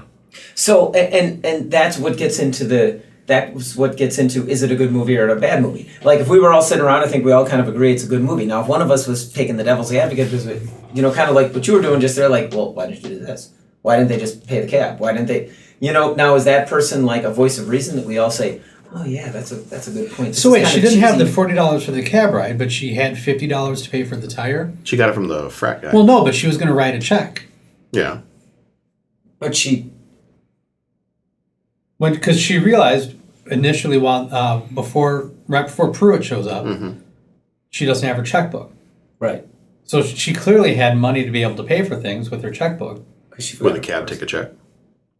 I don't know. I've never tried. Yeah. So if we have any cab drivers, John, Any how cab can, drivers how can the cab drivers reach out to us? If you want to give us a call, 872-35-MOVIE, 872-356-6843, or you can email us or tweet us. Yeah. Just don't tweet us while you're driving. I honestly, I think it just depends on if the movie's done well or not. Yeah. Like, you can sit there and poke holes in any movie, but at some point you're just going to say, yeah, okay, but it was still a fun movie. Or you're just going to say, oh, that just got annoying and they should have just done all this and it would have been fine. And, sort of like what we were talking about the Weapon X movie last week, right? And it was just like, okay, why are they doing this elaborate thing to try and test nuclear? Like, that just didn't make any sense. But the majority of the group Test was just like... adamantium on monkeys. Yeah. But the majority of the group was like, okay, but just take that out. They just had to show cruelty to animals, so we're okay. Like in this movie, well, that's not believable. Why'd they do this? Why didn't they do? Well, that's okay. They needed to be out on an adventure, and it's believable. You know, you watch Star Trek, right? Like in some of the episodes. Well, I'm not going to watch Star Trek anymore. Yeah, that's right. But you know, kidding. I think there's a woman as the first officer. Oh my gosh. But you watch that, and it's like you know what? She's going to go and get to see Wonder Woman before the rest of us. So I feel like that's it. You're right out. Well, that's it. I want to go see Thor with a group of guys. Yeah. Done. Okay. That sounds good. Go sit in a room with a bunch of guys and watch a Gladiator movie. But like the thing I was saying is in that movie, it can be like there's some problems that they're like have the computer solve it. The computer like solves all the problems in like 10 seconds. Then you get other episodes that we need to make this last a whole episode. So they kind of the computer can't solve all your problem. You know what I'm saying? Like each movie is going to have that, and it's just how well is it written. Suspension of disbelief. Yeah, and I think for some of this we were just maybe more tolerant of that. Tolerance the wrong word, but we liked it more. Like those are the movies. Tolerant is the perfect word because I think what it gets down to is we look at it and we go, okay, this was the 80s, so they can get away with a lot of this because you couldn't do X, Y, Z. But then we try to update it and we're like, oh, well, you would today. You would just pick up a cell phone, or you would ask the tow truck driver for his cell phone, or you would, when you get to the shop, you would call. You know, there's just so many things. And I tell you what, knowing this is an 80s movie is what kept me from freaking out in the very last scene when the girl is hanging out the window. Mm-hmm. Because if this was a movie that was made today, and not saying that in a movie made today, like they would drop her and she would die, but something about knowing it was an 80s movie, I was like, oh, yikes, this scene really makes me uncomfortable, knowing that this little girl is hanging by a rope, and at one point not hanging by a rope, on the side of this building where she could fall at any minute.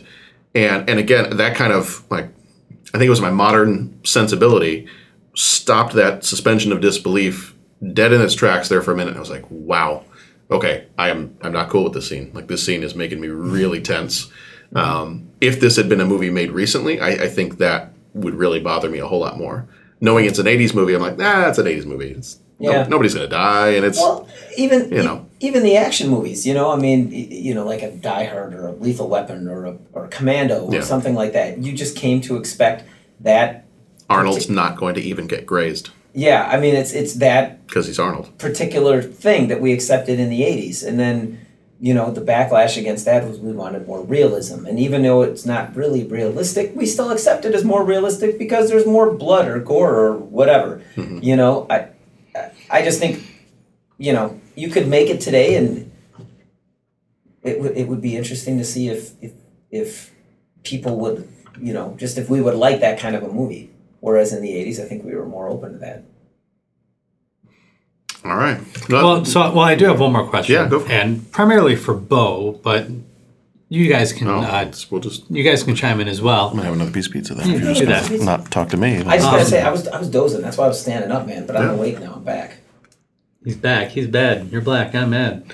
Whoa. We're gonna get bloody on this, Raj. Hey. That's summing up the end of the year. That's all that took. It feels like each day, like, and as I walked in today, it was just like the end of Lethal Weapon was just like, we're gonna get. Is it bloody or we're gonna get messy on this? I don't remember. It's like one of those. Something like that. We're gonna get bloody on this, Raj. We're not coming through unscathed. And it's like as this day wore on, it was like, no, things are still good.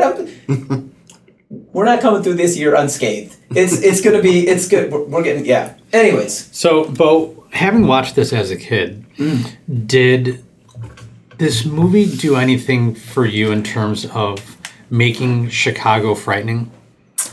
Because Katie and I both talked about it. I think so. When I watched it again, I was like, wow. Yeah, I bet it did. Because she and I both talked about how we were scared of the city based on watching this. It doesn't depict Chicago well. No, not at all. It makes Chicago very frightening. So I think, so it was funny because we were both like, yeah, oh my God, you thought that too? I definitely thought like, well, I'd never want to go to Chicago. That place is I still think terrifying. I want to blow a tire on the expressway. It sounds like a bad happening. It is. I'll tell you from experience, it is. It's not something I want to do.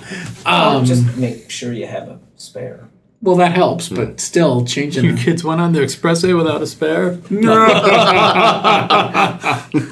You must be from the suburbs. But yeah, there's still like, you know, there's still parts of the city where I'm like, I should roll up my window. This is frightening. Roll them up. Why? It's not frightening. What am I doing this for? So now the two of you, these guys know the comments. With having seen this for the first time for you, Pat, and first time in a long time for you, John. I was fine with Chicago until watching this movie. Now I don't want to go back. Now, never. Okay, Pat. Yeah. Was that your question? Well, I mean, the question is, what is your takeaway on how the film depicts Chicago? Yeah, it is interesting. I mean, it definitely that you pointed it out. Now I'm seeing it. That they portray that as it's dark, it's unsafe, it's gang filled. There's no sanctuary anywhere in the city. Yeah, but right. But that being said, that to me seems like the stereotypical suburban view of the city. Oh, sure. Is that which isn't to contrast? Is that not what Chicago's like?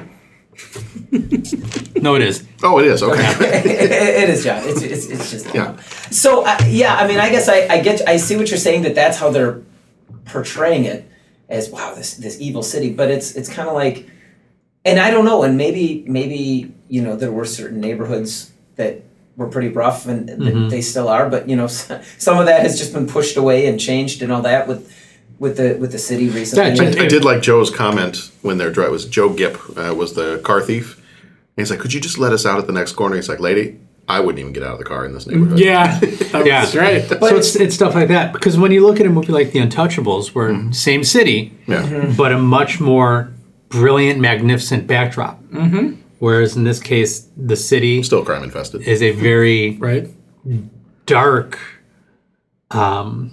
unsafe, worrisome backdrop. Yeah, I think it's just well, see, and there's no way for me to answer that. Yeah, I think that's how they're portraying it in the movie. But then the flip side is in real life, and I'm not saying something that nobody knows. It's like the city's not scary. You just have to have your wits about you. You got to know it is scary, John. Don't go. Right. You got to. I'm not going. You got to know where you're going. You got to know when to fold them. When to hold them, when to fold them, when to walk away, when to run. When to run like hell. Try to run. I mean, now try to get a hotel right across from the theater when we go see Hamilton and just run right out the door. There you go. I mean, and I obviously I don't know anything to compare it with, but we were just down in the city this past weekend, and I mean, you saw families out. You saw I was scared. Kids out. I'm glad I had Katie there to protect me. Right, she held your hand. You ran away real quick. I did. You weren't there to help anybody. Exactly. Don't worry. I was watching you the whole time. So that'll do it for this week. Actually, 30 something movie podcast. You talked about the building, the iconic building, and you talked about the city being scary. When you see a movie shot partially in a city that you know, like Chicago, do you bump on when they composite shots together and things that don't make sense? Like the fact that there's not an L-track anywhere near that building. Well, not anymore. Well, right. But there wasn't even really back then. I didn't say that. I didn't put the angles were all wrong, and there's some stuff you're like, wait a minute, that doesn't go with that. And Katie does a lot more than that because she used to work and live in the city. Oh, so anytime that there's a scene in a movie, we pause it, and she's like, okay, I'm going to try to figure this out. This is this street. Oh, so like the bus station, right? Like, well, that's the Marshall Fields building right there. So when was there a bus station next to the Marshall Fields building? So we looked it up, and there used to be a bus station. I mean, so and I looked up some of the restaurants that were. And there's a lot of that. There's a lot of with the tow truck place isn't there anymore, but that street still exists. Peaches audio equipment store and Mammy's Pancake House, and all those restaurants. Was that just something set decorated? Over in the corner at one point, there was a parking garage entrance. And we recognized it first because it had the P with the arrow pointing down. And then you look inside the parking garage entrance and you just see a very tiny bit. But the wall is painted halfway up green and the other half is white, just like the parking garages are painted now. So I was like, no, that's clearly, there was a sign out in front of it, theater parking. So either someone did a hell of a lot of research of how to set, how to dress the set, or it's legitimately a shot taken at the time in Chicago.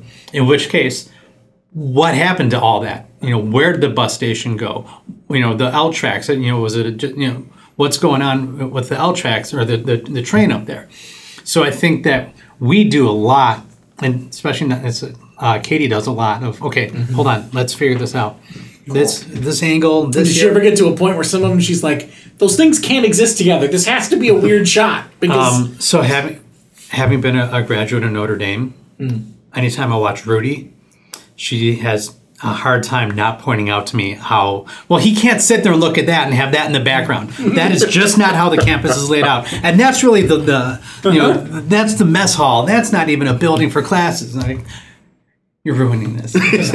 Stop it. Well, the one that got me, there's a couple shots actually with the building in the background, and there's some L tracks in front. And there's two shots. I think one is the L tracks, and I forget what the other one is. And it just doesn't work. Like I know enough. That was clearly a mat. Right, I know enough about the angles to go. Okay, I know that doesn't work, so that had to be a map. And it was like Sarah, like running, like standing in a dark alley, seeing the building in the background. She goes, "Mom, Dad," and she takes off. Like she automatically knows how to run from point A to the building through God only knows what neighborhoods. Right. I know. I'm looking at that. I'm going.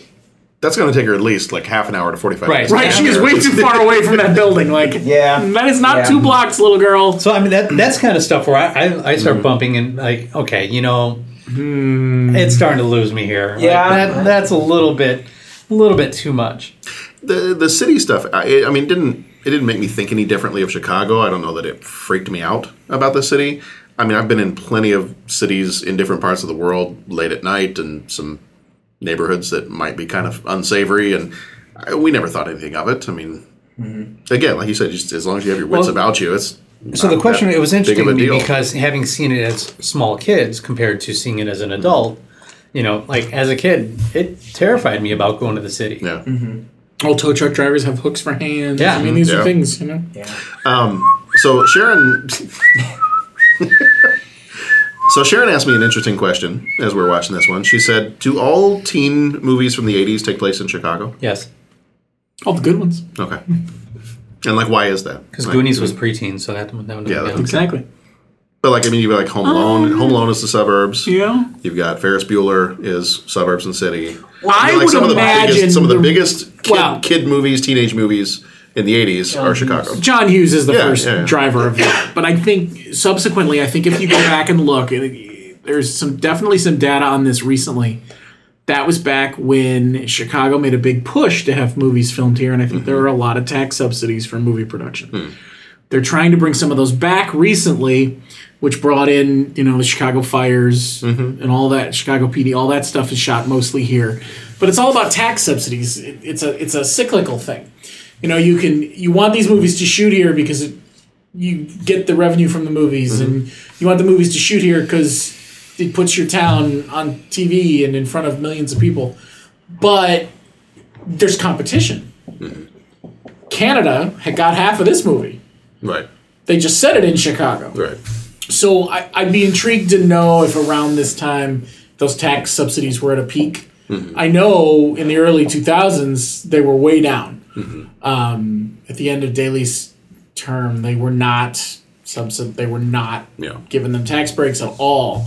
One of Rahm's big pushes was, let's bring some of those back. Let's bring that movie industry back, because before all this recent stuff, we had diddly. Because like you're right. I mean, it does go kind of in cycles. It's like in the early 2000s, Australia was where they were making all the movies. And now the big push is all the Australian actors because we can pay them less. Well, yeah.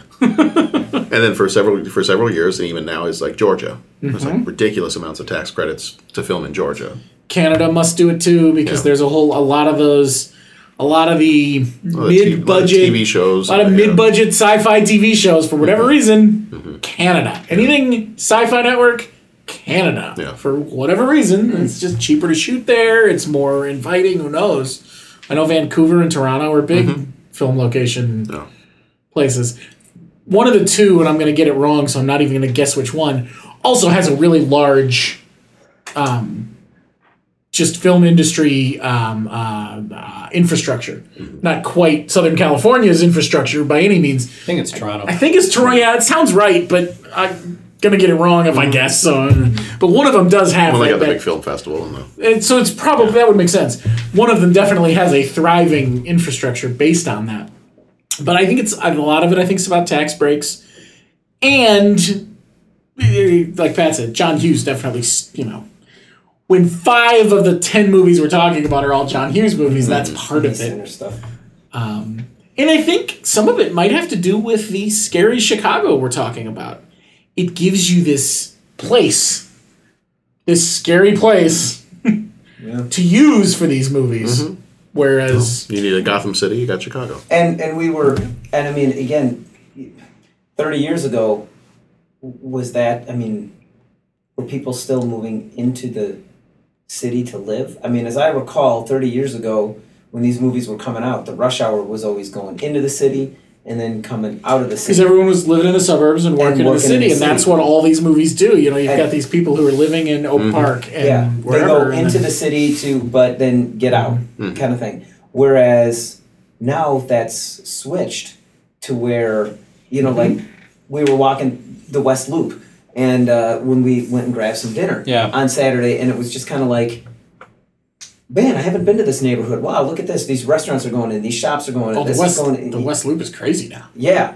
I mean, you know, Printers Row. I mean, I remember, you know, I went into Chicago. I went into the city for something. It was like an unzoned lot that I knew that was kind of like secret, like free parking in the South Loop, south of Printers Row. And now that's all like developed and nice and everything is finished off. So I think that maybe that perspective of the city has changed a little bit because more people are moving back in there to work and then maybe either commuting out to the suburbs or they just have moved into the city because they wanted to move into the city.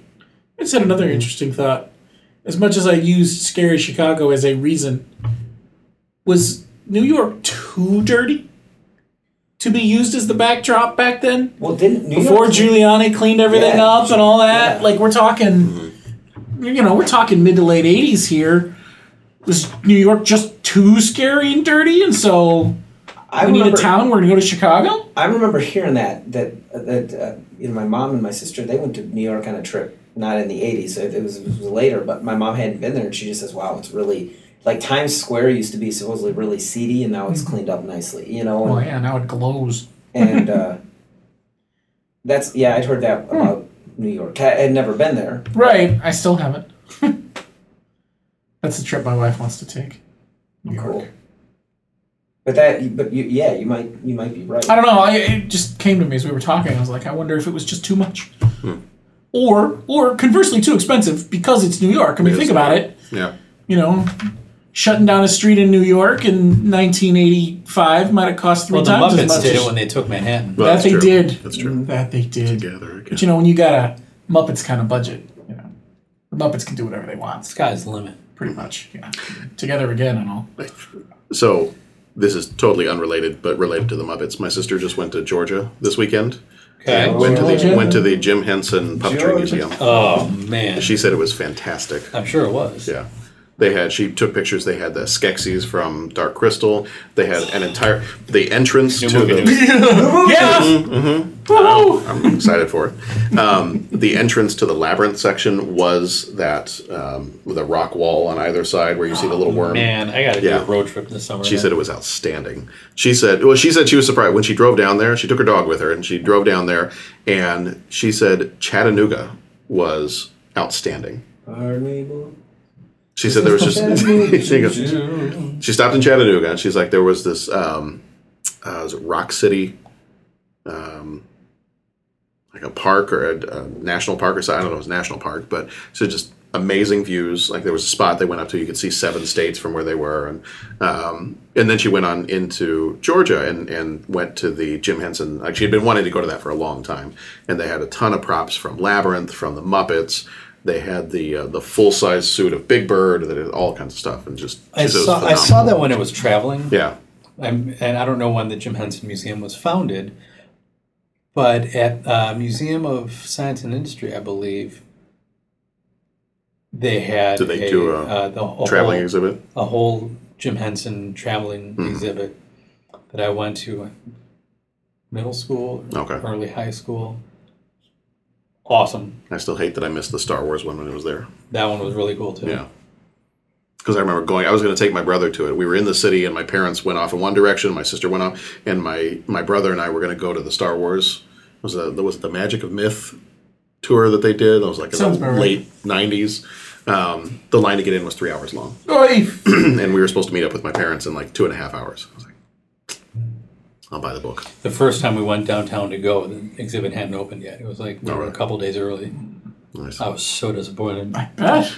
So I think we established that Chicago is not a horrible, crime-ridden, infested city. Cesspool. Not as clean as Toronto, maybe, but we've got time. Exactly. We're working on it. We can clean it up. All right. Is there anything else we want to say about Adventures in Babysitting?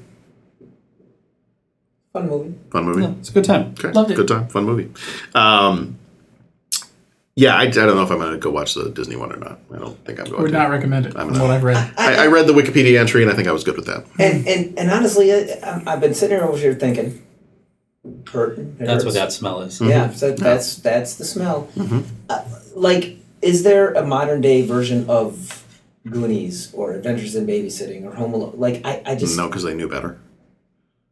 Yeah, and I don't know if they know better. It Yeah, just seems like that quote unquote realistic, if nothing else, than set in the real world kid adventure kind of thing.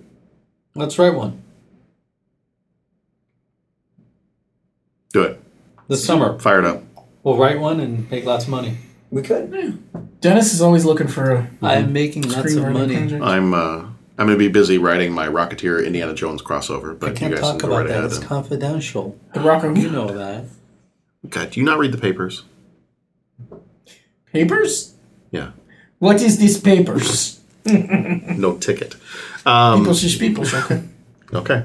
All right, so our next few episodes are, I think we're going to try to do a Wonder Woman show, because it kind of sounds like we're all going to go see this immediately. We're going to attempt. Okay. Yeah. I'm hearing phenomenal things about it. I have not read any reviews, but I have seen some of the numbers, and they're saying like it's very close to 100% on Rotten Tomatoes.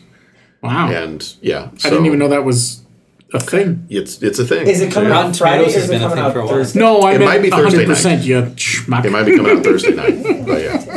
So either Thursday night Got or Chattanooga choo-choo going through my head now. Yeah, I know. Thanks, Great tunes. Pardon me, boy. Is this the Transylvania station?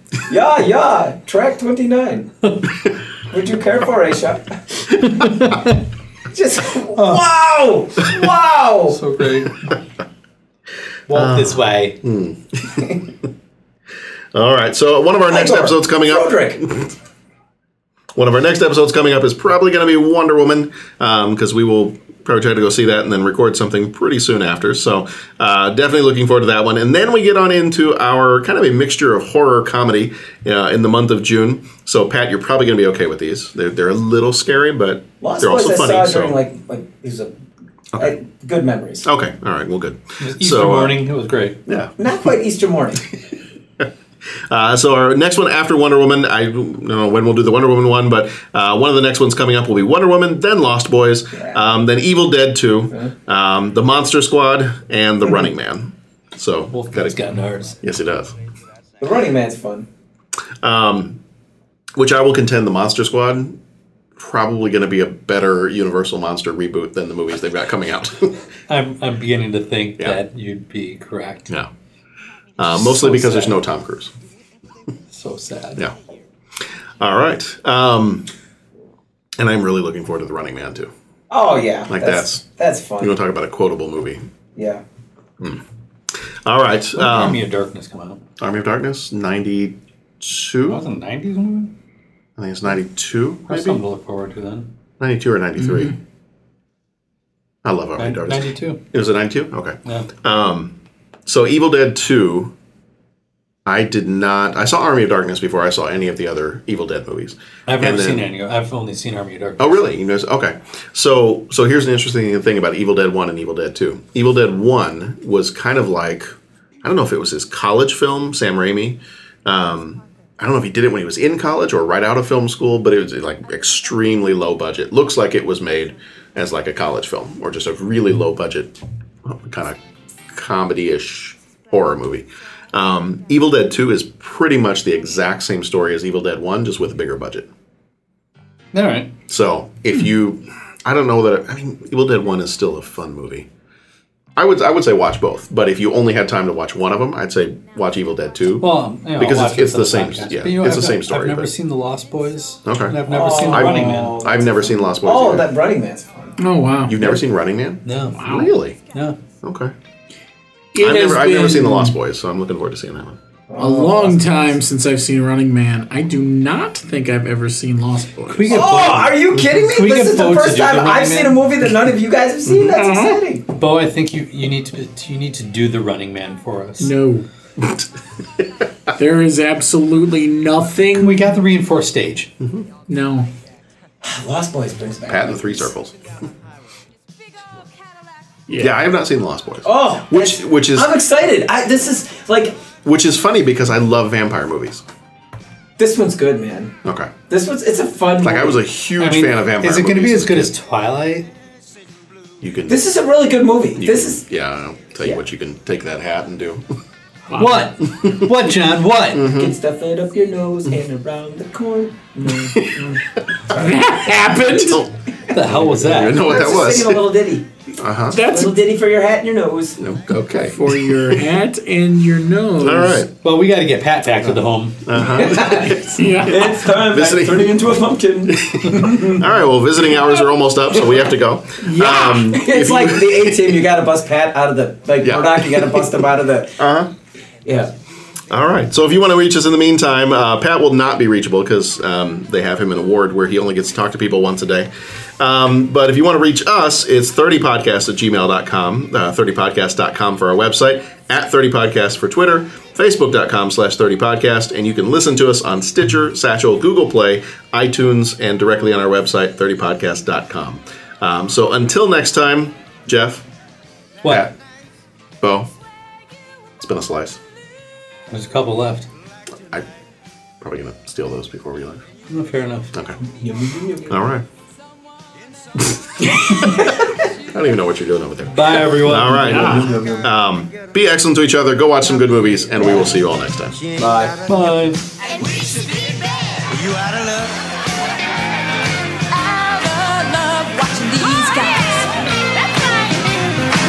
I've got the babysitting blues.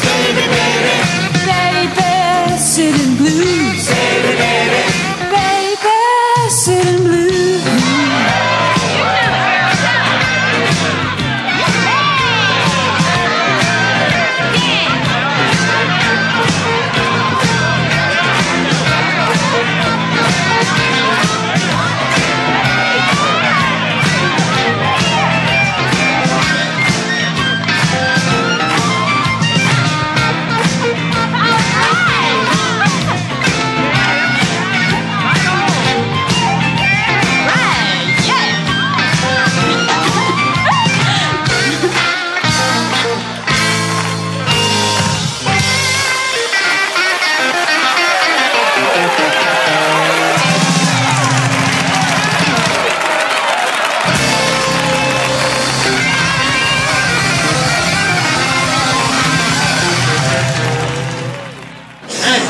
Don't with the lords of hell.